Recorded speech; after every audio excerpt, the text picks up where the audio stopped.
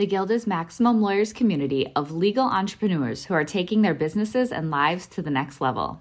As a Guild member, you'll build relationships, be held accountable, and learn strategies specifically designed to get you unstuck and accelerate your plan for growth. Members are also granted exclusive access to masterminds hosted around the country. Our next event is coming up, and we're heading to Scottsdale, Arizona. There's something truly magical about the power of these in-person connections where real-time breakthroughs happen.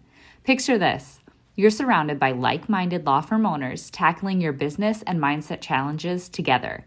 The energy is electric, the insights are transformative, and the results are game-changing. Investing in yourself is the best decision you'll ever make.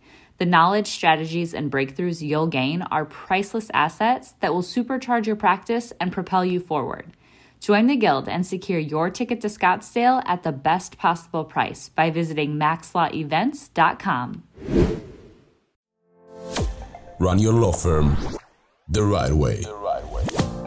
This is the Maximum Lawyer Podcast. Your hosts, Jim Hacking and Tyson Mutrux. Let's partner up and maximize your firm. Welcome to the show. In today's episode, we're sharing a presentation from MaxLawCon 2020. Our originally scheduled MaxLawCon speaker, Craig Goldenfarb, presented live to the Maximum Lawyer Guild community. And today we share his talk, Scaling and Growing Your Firm Through Business Structure and Metrics. You can also head to the Maximum Lawyer YouTube channel to watch the video of this presentation if you'd like to see visuals of Craig's reports in action. Now, to the episode. All right, today we have another MaxLawCon 2020 presentation, and we have Craig Goldenfarb with us. Craig, why don't you go ahead and introduce yourself? Hello, everyone. Welcome to the Guild members, and thank you, Tyson and Jim, for allowing me to talk. Sorry we couldn't do it in St. Louis, but maybe next year. So I'm in the mountains of North Carolina right now, trying to escape the COVID disaster in my home state of Florida. So I came up here to find that the COVID experience is a lot better here, although nobody wears masks. But of course, nobody wears masks in Florida either. So we'll get going, but it's nice to say that I'm able to leave my law firm and come up here to North Carolina for quite a bit of time because of one of the things I'm going to talk about today, which is to create a structure in your law firm that doesn't require you. And in other courses I'm in, it talks about that the lawyer is the hero. And we all, as lawyers, we all put on a cape in the morning and we go to work because we solve everything. We are the hub of all solutions and brilliance. My wife says I'm like the Wizard of Oz behind the curtain, and therefore I think I'm the smartest and best and I can do everything in the law firm. But all of those theories are destructive to being able to grow, to being able to make more money, to be able to come up here to the North Carolina mountains with your family for a week and completely detached, except for this one seminar I'm doing. And all of those egotistical and visions and stories we have about ourselves really prevent us from growing our law firms and, in fact, growing our profits as well. So who am I? My name is Craig Goldenfarb. I've been a personal injury attorney for 25 years. My main office is in Palm Beach County, Florida, down on the East Coast near Miami. I have two offices. One is about an hour north in Florida, also on the East Coast. I have clients from all around the country because so many people in your home states may take a trip and vacation in Florida and get hurt in a car accident. So I get quite a bit of my referrals actually from out-of-state attorneys, unlike some people who don't get that many referrals from out-of-state attorneys. So like most states, I give a 25% referral fee. So that was my one shameless plug business-wise for my law firm here in Florida. Now my practice, what is my practice? Like many of you, I do personal injury. I happen to know my numbers, and that's part of what we're talking about today. And I do 55% of my cases are car accidents. 30% of my cases are what you'd call premises accidents, which are slip and falls and that type. That adds up to 85%. The remaining 15% are what I call the catastrophic cases. They concern wrongful death, medical malpractice, nursing home neglect, product liability. So pretty much the full realm of personal injury here in Florida. Now, I said I've been a lawyer for 25 years, and I have, but I started my own firm in 2002. So I've had my own firm for 18 years here in Florida. And many of you may listen and start to tune out because of the size of my firm. But let me encourage you, every single thing I talk about does not just apply to a firm as big as mine. Because the way I'm going to talk about this will make sure it applies to your law firm, whether it has one lawyer or 20 lawyers. So when I started, I had one lawyer. You're looking at him, me, and one employee, Debbie. Today, I have 60 employees, 10 lawyers, and those 60 employees include Debbie, my first employee. So you can see that people tend to stay at my law firm, probably because of the good structures I have set up and because I treat them pretty well. I started with 65 cases. Some of you may have 65 cases or fewer. I now have 1,400 cases in 18 years. And that's due to a lot of the scaling and business structure that I'm going to talk about today. As some of you know, I also have a seminar series that I run called 7-Figure Attorney, where we take what I'm going to talk about today for maybe half an hour, 40 minutes, and we have a full day seminar on all of my business structures, all of my metrics, how I run my law firm. And that was supposed to be in Manhattan in March, but of course, March was not a good month for Manhattan. So we'll be rescheduling the 7-Figure Attorney.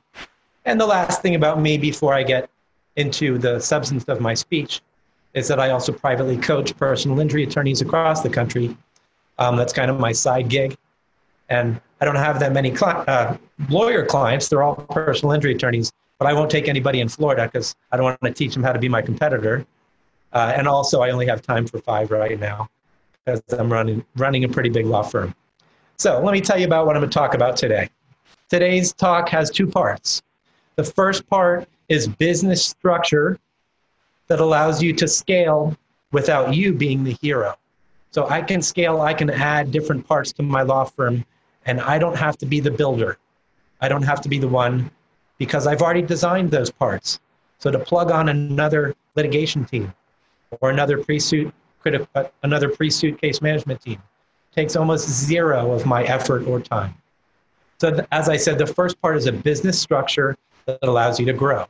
The second part of my talk today is matching up your metrics.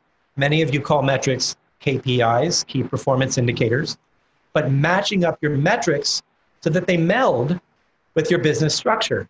And once you have your business structure set up and your KPIs set up, and they're measuring the same things, it takes you out of the mix even more, and you can run your entire law firm based on metrics. Now that's assuming that you want to have very little client interaction and that you want to run a company. I personally spend 0 time on law. I've spent 0 time on law for 5 to 10 years. That was a choice. Now, many of you may want to be a hybrid. You may want to spend 50% of your time on cases and 50% of your time running your business. And that's because you like working on cases. And I would say that's fine. You have to do what you like. 10 years ago, I realized I was not happy being a trial lawyer, and I was really happy when I was behind my desk pulling the strings like the Wizard of Oz and running the whole law firm. So some of you have heard me say that I'm a CEO, and that's true, but I refer to that as a Chief Encouragement Officer because I spend a lot of my time with my 60 employees encouraging them, making sure I'm a leader, making sure I know what they need, making sure I know them personally so that I can run a company through my employees because I don't meet with my clients much. So what do you want to be? Do you want to be 100% entrepreneur like me? No law, no case involvement?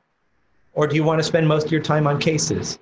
Well, if you want to spend 75% more of your time on cases, then you're listening to the wrong video. Push pause and go do something else because I'm not here to talk about spending 75% of your time on cases. I'm here to talk about how to run a business. So let me tell you about my business. I have 7 departments. And don't zone me out because you only have 2 employees. Don't do it. Because these 7 departments are what I call functions of a law firm. Functions of a law firm. So whether you're 2 employees or 60 employees, we all have the same functions. Now, as you get bigger, you can turn each of these functions into a department, like I have. But when I had one employee, I had the same business structure.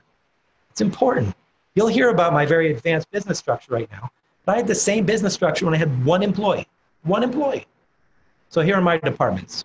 And if you want to take notes, take notes. But these are my 7 departments in my personal injury law firm. Number 1, intake. Number 2, pre-suit. That's everything before a lawsuit is filed. Number 3, and you may not have this, but I have it, it's called critical case. Now, my critical case department is any of the catastrophic cases, because I know they get treated differently. You have to have more involvement with the client, more things you're getting, more emergencies, more experts hired at the beginning. So I have an actual unit called critical case, which has, I'm lucky to say, about 80 or 90 cases in it. And these are all death, medical malpractice, nursing home, catastrophic injury. And that's critical case. So 3 is critical case. 4 is litigation. And again, if you have one employee, I hope you're realizing that this applies to your firm too.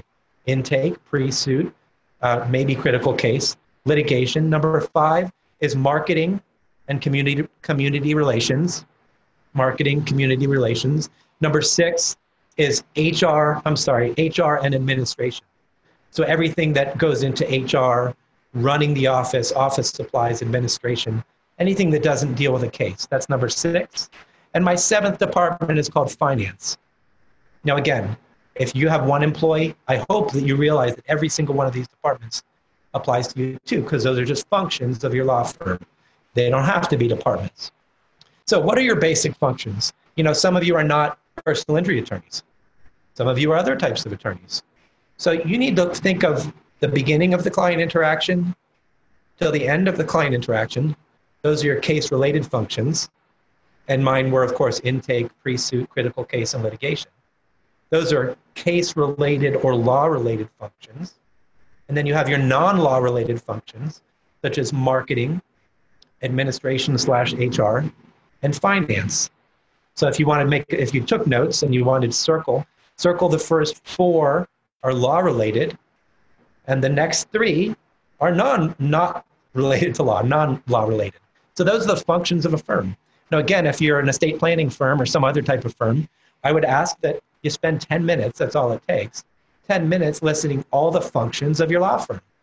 And that's how you can form different job descriptions and departments if you ever get that big.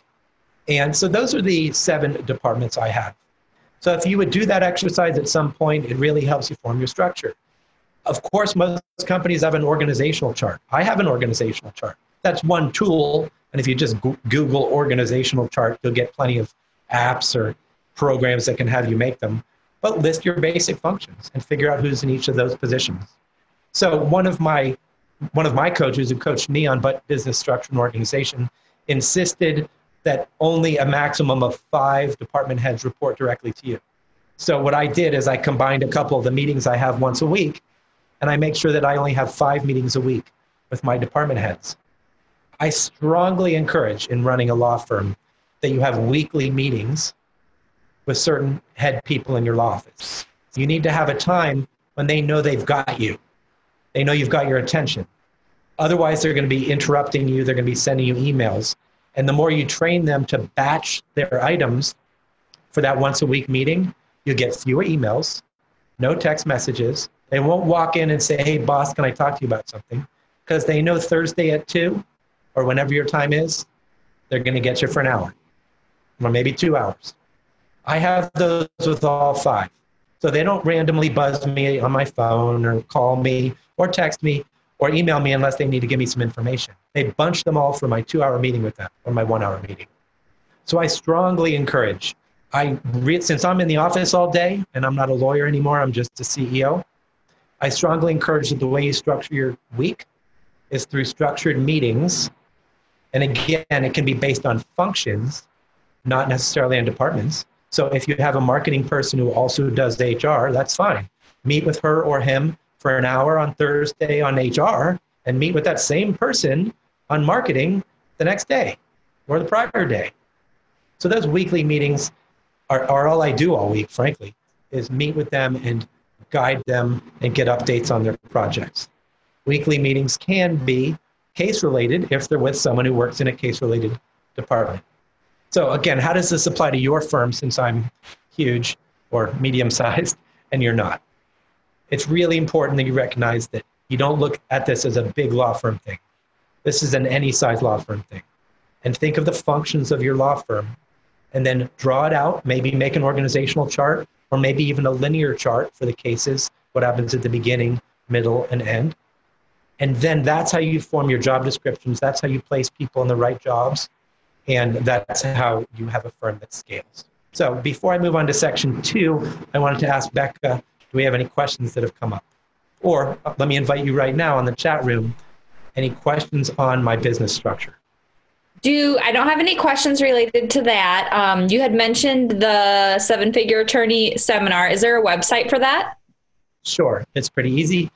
It's spelled out 7figureattorney.com, 7figureattorney.com. And we held it virtually instead of Manhattan about a month or two ago.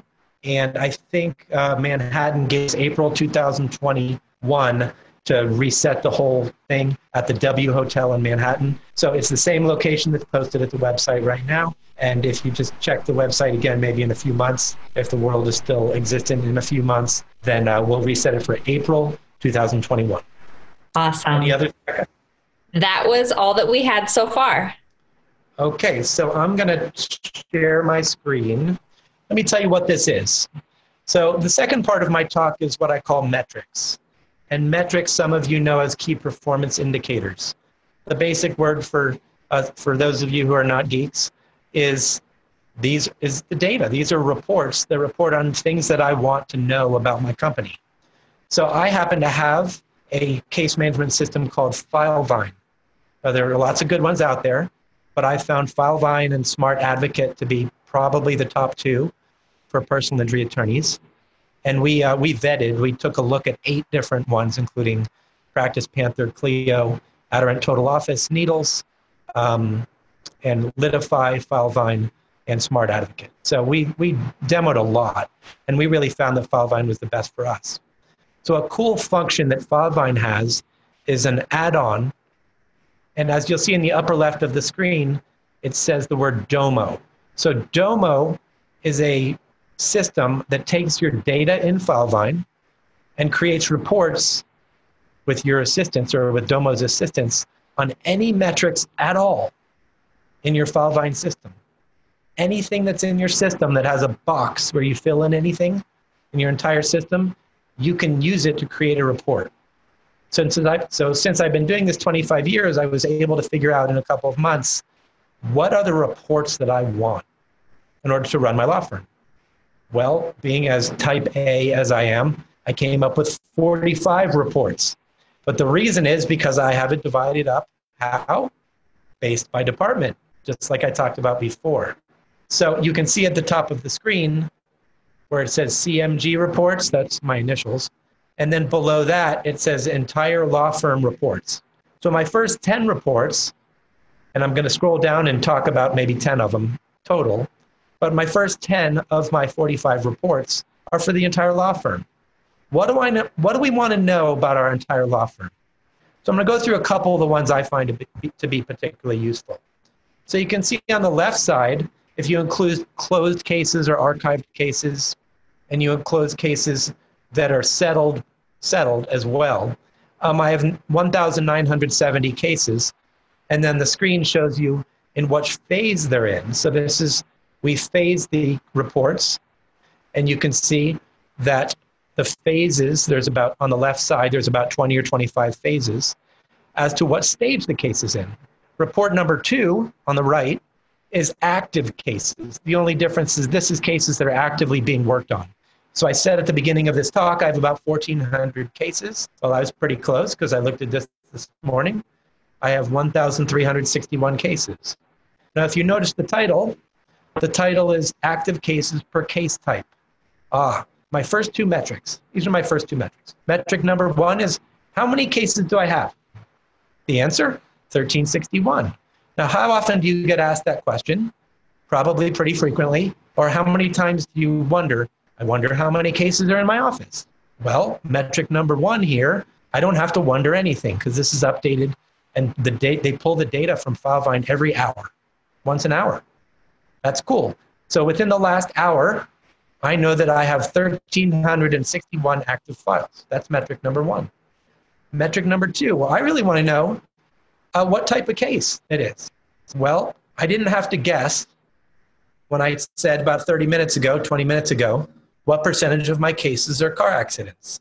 You can see right there, 55.33% of my cases are car accidents. Now what's cool is we have a list right here. These are the number of cases that I have. Car accidents, 750. Premises, 435. Sovereign immunity cases, wrongful death.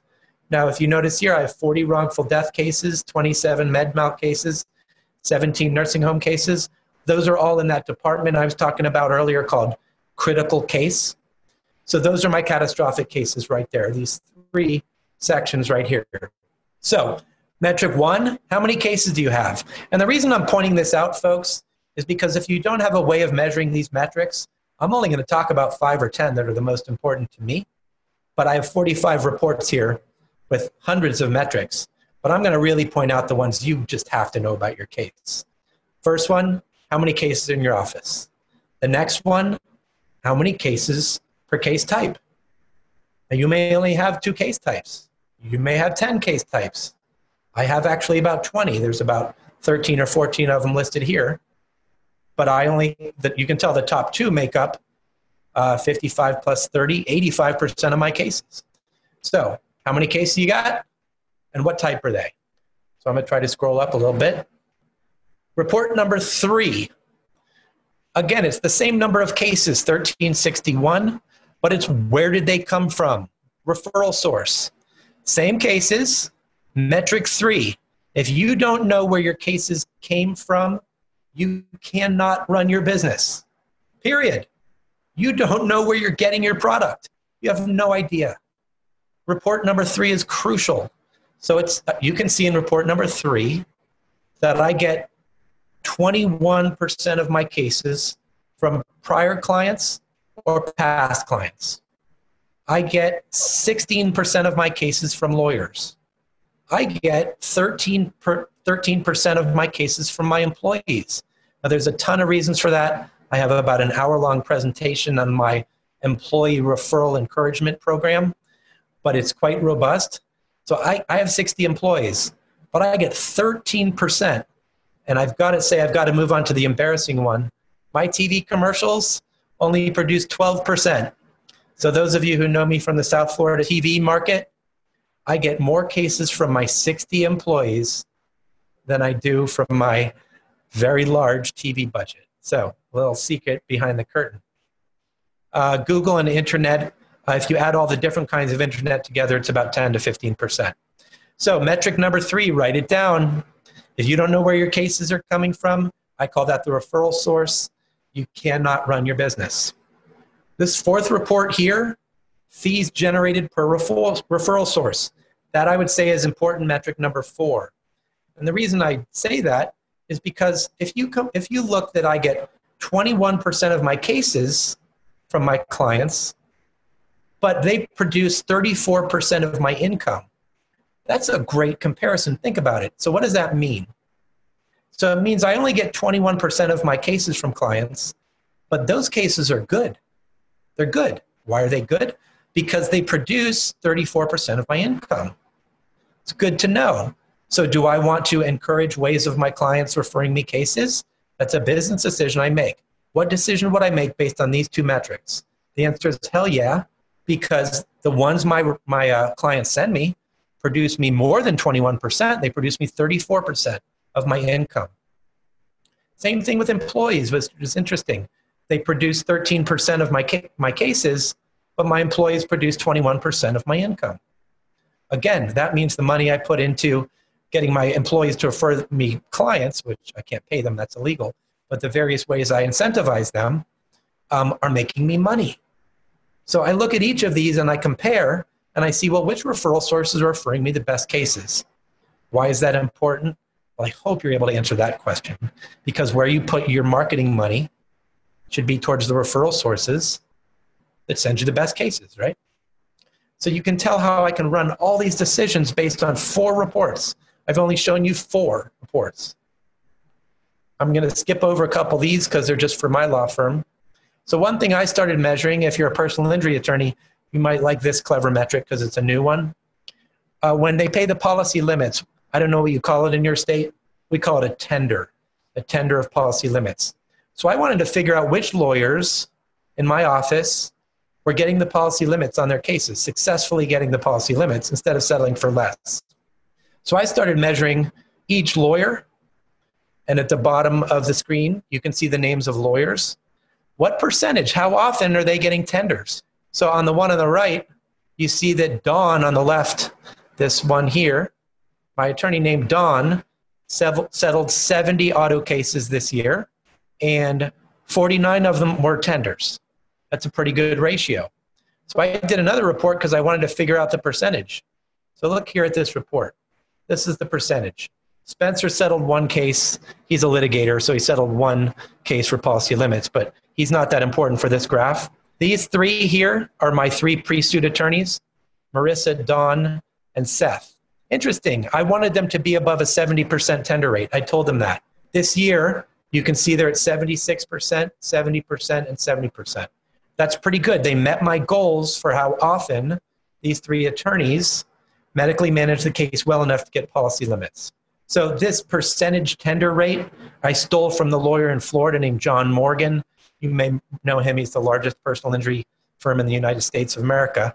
I saw his dashboard, like this is my dashboard, and I saw he had a tender percentage rate metric, and I'm like, that dude's pretty smart. He makes a fairly good living. Maybe I should steal that one. So I did. So I can see that my pre-suit attorneys have a 70% tender rate. If you run a personal injury law firm of any size, that's a great metric. So I would encourage you to use that metric. So my first portion was entire law firm reports. You remember that? So now I go department by department. So the next department I combined intake and marketing. So again, this is my dashboard from Domo. This is the second section. The second section is intake and marketing. So these reports are reports we all want to know. So let's call it metric number 5 or metric number 6, whatever I'm on. Look at the report on the left. I assume that you do know in your head, because it's like a number like 5 or 6, or you're big enough to keep track of this stuff, how many cases you've signed up this month. So you can see that this month, as of 1 hour ago, we signed up 41 cases. And then if I click on this, what's good about Domo is when you click on it, it gets down to all the details and you can see a list of all the cases. So I'm only going to do that once because then you got to go back to the main dashboard. But when you click on any of these reports, it goes down and you can get the case list for any of these things. Hey guys, it's Becca here. I'm sure you've heard Jim and Tyson mention the Guild on the podcast and in the Facebook group. That's because we're seeing some really exciting things happening with Guild members and their businesses. The Guild is this perfect mix of a community, group coaching, and a mastermind. Inside, you'll gain support, tap into a network of connections, and continue learning, a common theme among successful entrepreneurs. There are so many benefits inside the Guild, including weekly live events and discounts to all Maximum Lawyer events. Head over to MaximumLawyer.com/the Guild to check out all of the benefits and watch a few testimonials from current members. Investing in a community is like the self-care of business ownership. Being in a community with other people who get it is crucial when you're creating a rock-solid foundation to build your business on, one that's strong enough to withstand setbacks, transitions, and growth. So head to MaximumLawyer.com and click on the Guild page to join us. Now, let's get back to the episode. So back to intake and marketing reports. So I've signed up 41 cases, so I don't need to worry about how my month is going, and I don't have to call anybody. I don't have to ask or text or email. This is 1 hour old. We have 41 cases. Now, I always want to know in comparison, how many did we do last month? So last month is the second report here, and we did 44 cases. So when I go into COVID freak out mode where I'm worried Am I signing up enough cases? Am I settling enough cases? Or when I go into any of my other various freak out modes, this is my happy place, because in order to make me feel better, I can get out of freak out mode by looking at the real data. And the real data in my law firm is always pretty encouraging.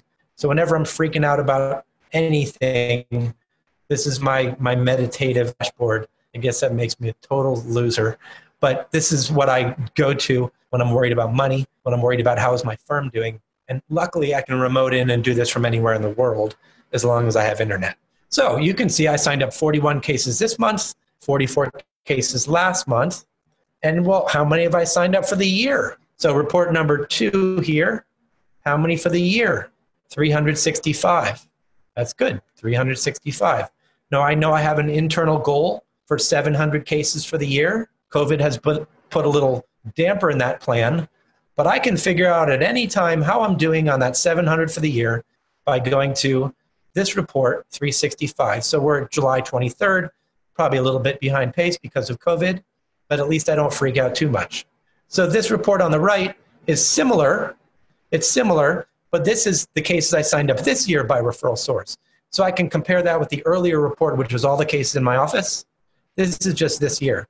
So you can see it's pretty close to the percentages at the report we looked at before, pretty close. So it means that my referral sources are staying consistent in their percentages. So the report I looked at before was all the cases in-house. What were those referred by?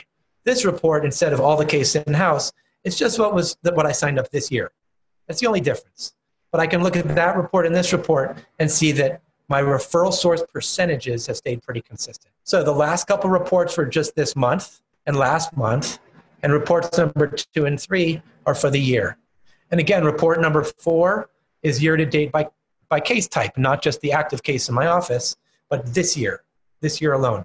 So again, these are similar to the percentages I told you a bit, but they're a little higher for auto accidents. So what this tells me is that this year, I signed up 64% auto accidents, and last year, if you remember that report, I only signed up active 55%. So that's a good indicator, a good metric, that my percentage of car accidents that I'm signing up has gone up by 10%. Pretty important information for me to know. Now, this report number 5 is what I call my COVID report, because if you look at the first 3 months, I had a decent January, pretty damn good February, 80 cases. March, March 13th was the declaration of emergency. So March, the second couple weeks took a hit, 60 cases. And then April was a disaster. May was more of a disaster. And then our stupid governor started opening stuff up in June. But that was to my benefit because people started getting hurt more. So 44 in June. And we're only on the July 23rd today, and we're already at 41 for July. This to me is this is gold. This is golden data. When someone says, how has COVID affected your business? Everyone's been asked that, like 5 times a day for the last 4 months? So I can say, well, as far as intake, it's affected me about 50%. Why do I know this? Well, all I have to do is look at January, February, March versus April, May, June, total those 3, total these 3, figure out how I can answer the question, how has COVID affected your business? Most of you are kind of struggling for that answer because you're looking just at your fees, or you're looking at are people working from home, or you're guessing at how much they're working, or you don't know how to answer the question. I can answer the question because not only do I look at intakes, but I look at every other metric to see how has COVID affected your business. So report number 5 is my COVID report, one of my COVID reports. So I'm going to move on to the next department. Again, don't think of it as a department, think of it as a function of your law firm. And this function is pre-suit. So I have probably about 1,200 cases pre-suit, 1,200 cases. And I have 3 lawyers and maybe 20 staff that are devoted to pre-suit. I need to be able to organize all that data so that I can see how pre-suit is doing. So I have another 10 reports. I'm not going to go through all 10 that are just pre-suit. So some people ask me, if you look at the report on the right, pre-suit cases for all attorneys, I get asked the question all the time, Craig, how many cases should a lawyer have? And I say, what, litigation or pre-suit? And they go, oh, pre-suit. Well, take me, for example. I have a maximum of, supposed to be a maximum of about 325 cases per pre-suit lawyer. You can see that the first guy has 369. He has too many. And the next two are about right, 295, 289. So these are my three pre-suit attorneys. Again, if you have one pre-suit attorney, or if you're the pre-suit attorney, I found that with staff under you, that's with staff under you, you can handle up to 300 files per pre-suit attorney. Now that is only with staff under you. So if you look at report number 3 here, I have 6 PS, pre-suit case managers. So those are the people I talk about under the lawyers. Pre-suit case managers have assistants under them called legal assistants. So each group of 300 is 1 lawyer, 2 case managers, and 2 legal assistants. So each pod or each section that I say I can repeat over and over and over again, 1 lawyer, 2 case managers, 2 legal assistants, 5 people running 300 cases. Let me repeat that because I get asked this question a lot. 5 people running 300 cases. So these reports are by phase, and I like to see how many people have the case in specific phases. These are my logjam reports, or in plumbing terms, these are where you have a block. So you can look at these reports and determine that a certain person has all these files in negotiation and they're not negotiating them because they have an inordinate amount of negotiation. So you can spot that person and see, well, how many people do they have a demand that should be written, demand that should be done? I can look at all 6 case managers and see, well, this person has more demands to be done, and this person has a lot of demands to be done. They're working from home right now. Maybe they deserve a text from me saying, hey guys, you have 30 demands to be done. Why? Compared to the other people, you don't. You have too many. So again, I call these my log jam reports because I can identify any jams or log jams or productivity blocks in the system with these reports. So this one on the right here, pre-suit cases and negotiation by attorney. You can see I have 3 attorneys, 1, 2, 3. Marissa just started with me, so she only has 5 cases in negotiation. Don has 18 and Seth has 30. So if I did not know the reason for this, which I already know, then this would be good for me to know, well, why does Seth have 30 cases negotiating and Don only has 18 when Don has more cases? So that's a good metric for you to know. You know, how many cases do your lawyers have? What phase are they in? What stage are they in? All these reports show them this. So I'm going to move on to my next department, which is litigation. The metrics for litigation are completely different than the metrics for any other department. So when my lawyers complain, I have too many cases, I look at this, the complaint report. Here are my 5 litigators. So when Spencer tells me he has too many cases, he's right. He's got 105 cases, and I try to limit my attorneys for this section, which is in suit, to 35 cases, and he's got 38. So this includes all cases the litigator is responsible for, which is some that are not in litigation, depending. So he has 38 in suit. Jeff has 52. Mr. Rafael Roca has 50, and George has 41. So Carl, we just let go, so he has no cases. So I look at these and I say, I need another lawyer. Well, we just let Carl go, so it's obvious we need another lawyer because my numbers here are all above 35. And I want my litigators to only be handling 35 cases. Again, how many cases, this metric you got to know. How many cases are in litigation? How many? And then to subdivide it, what phase are they at? What stage? Are they set for mediation? Are they set for trial, etc.? So in litigation, you got to first of all know how many cases you have in litigation. The next thing I wanted to know is, well, what types of cases do these lawyers have? So I put in my 4 litigators, and I can see that George here, all we give him is car accidents and slip and falls. Car accidents and slip and falls. Why? Because that's all he wants. He doesn't want to do the other types. So I can see that we have made no mistakes. We didn't give him a medical malpractice case by mistake. So George has 18 and 23, and these are cases in litigation. Spencer's my number 1 guy. He's got all types of different cases. He's got 10 wrongful death cases, 7 medical malpractice cases. So the point of this is, if you're looking to divide up litigation, how many cases does each lawyer have? what types of cases do the lawyers have, and at what stage they're at. One of the things we also measure here on the right side is the cases filed. In other words, lawsuits filed quarter to date. That's another metric we use because we have goals and quotas based on that. Because I want to know how many we filed this quarter, you can see here, I want to know how many we filed last quarter. So we filed 25 cases last quarter. And then we do it by attorney. So I want to know which attorneys are filing lawsuits, which are not. So you can see that this month, Spencer filed 1 lawsuit, Jeff filed 4, Raphael filed 6, and George filed 1. Again, if I didn't know the reasons for all of those, this data would be gold in letting me know that those things exist. My next report will pass. This is my last section.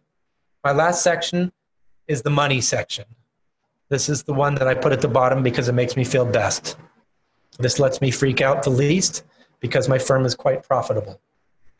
So I have several reports. Actually, it's only 3. Let's see. I have 3 reports, and they're all pretty important.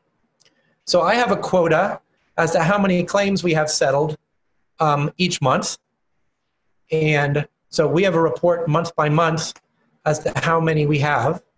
And you can see that the total is 20 this month, 36 that month. So this is basically cases settled per month. I do have a quota, so if we're not reaching that quota, it's a problem. My quota is about 40, so you can see we're getting pretty close since the beginning of the year. And we're at 20 for this month. So down to here, you can see we're in the 30s, not quite at my quota of 40. So metric number 7, we'll call it, whatever we're on, is how many cases do you settle a month? How many cases do you settle a month? The next one would be, and I'll tell you that right now, is how many cases do you take your fee on per month?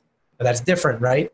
Because you might settle the case today, but the closing statement may not be done for a month or 2. And you can't take your fee until the closing statement is done. So it's important that there's no logjam there. If you settle 10 cases this month and you only distributed 1 and took a fee of 1, that's a problem. You have a 1 in 10 ratio between the cases you settle and the cases you actually get paid on. You might want to look into that. Well, you will look into that because you won't be able to make payroll. So you'll probably look into that.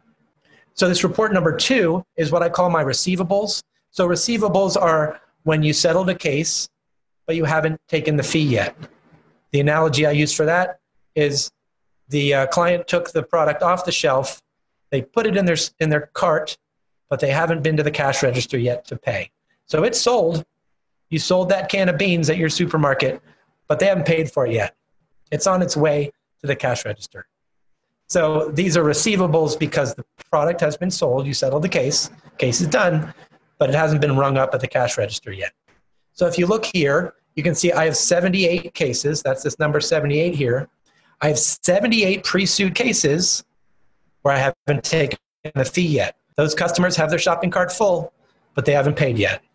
So there's a partial list here that's all the 78 cases. It lists like the first 20 and the fee amount. So you can see the largest one I have pre-suit is a $52,000 settlement. And then again, there's 78 of them. And if I click through on the screen, I'd get a list of all 78. So when I click through on the screen, I will share some financial information with you because I don't care. So those 78 cases, if you look right here, total up $730,000. So my pre-suit cases that are products sold, but they haven't taken it to the cash register yet, are $733,000. So that's a good feeling that I know that I have $733,000 waiting for me if I could just get those shopping carts to the cash register, that we've got 78 cases.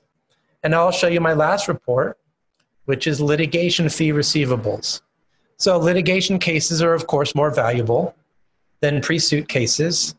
So, and they settle fewer because we have 185 cases in litigation in my firm. So why do I know that? Because one of the other reports tells me by the hour how many cases I have in litigation. So I have 185 cases in litigation. And as you can see, we have 20 which have settled, but I haven't taken a fee yet. Now, why is it so important I know pre-suit versus litigation? Well, they're totally different animals because pre-suit cases, it should get from the shopping cart to the cash register quicker because there's fewer medical bills to negotiate, fewer liens to negotiate. So there's a quicker time frame on my pre-suit. Litigation has more providers, more liens, client loan, more issues, signing the release. So it may take a little longer.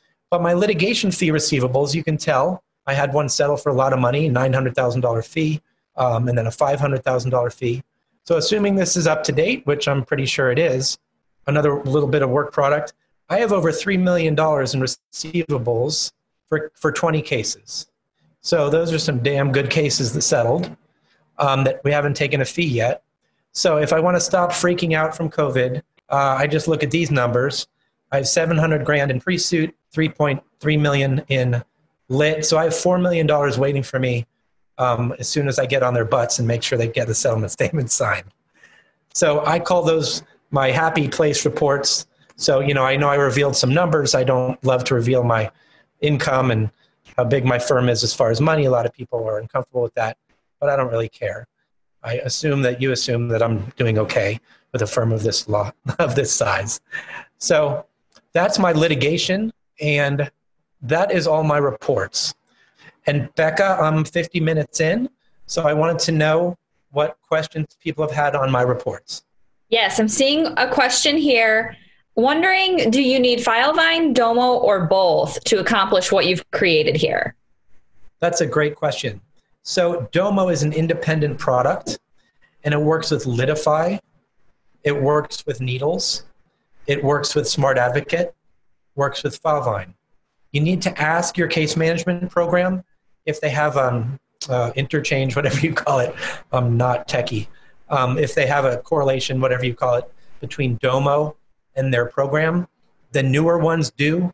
I know Needles is a second generation one, which is somewhat old, 10 years old, but it does match up with Domo. You have to pay extra, but to be able to run your whole law firm, like I run my whole law firm from one dashboard, it's worth the extra. It's not really that much money, to be honest. Perfect. So that is all the questions that I'm seeing here. Before we sign off, if anybody wants to connect with you, get a hold of you, what's the best way to do that? Sure. The best way to connect with me is by email. My email is cgoldenfarb, that's GOLDENFARB, like boy, at 800goldlaw.com. That's the number 800goldlaw.com. And if you want to see my website, it talks a lot about, some of it talks about my business structure. It's 800goldlaw.com. And again, my seminar series, 7figureattorney.com. So thank you, Becca, for allowing me to host today's talk. I love talking about this stuff. And thank you again, Jim and Tyson, for allowing me to speak. Yes, thank you so much. Thanks for listening to the Maximum Lawyer Podcast. To stay in contact with your hosts and to access more content, go to MaximumLawyer.com. Have a great week and catch you next time.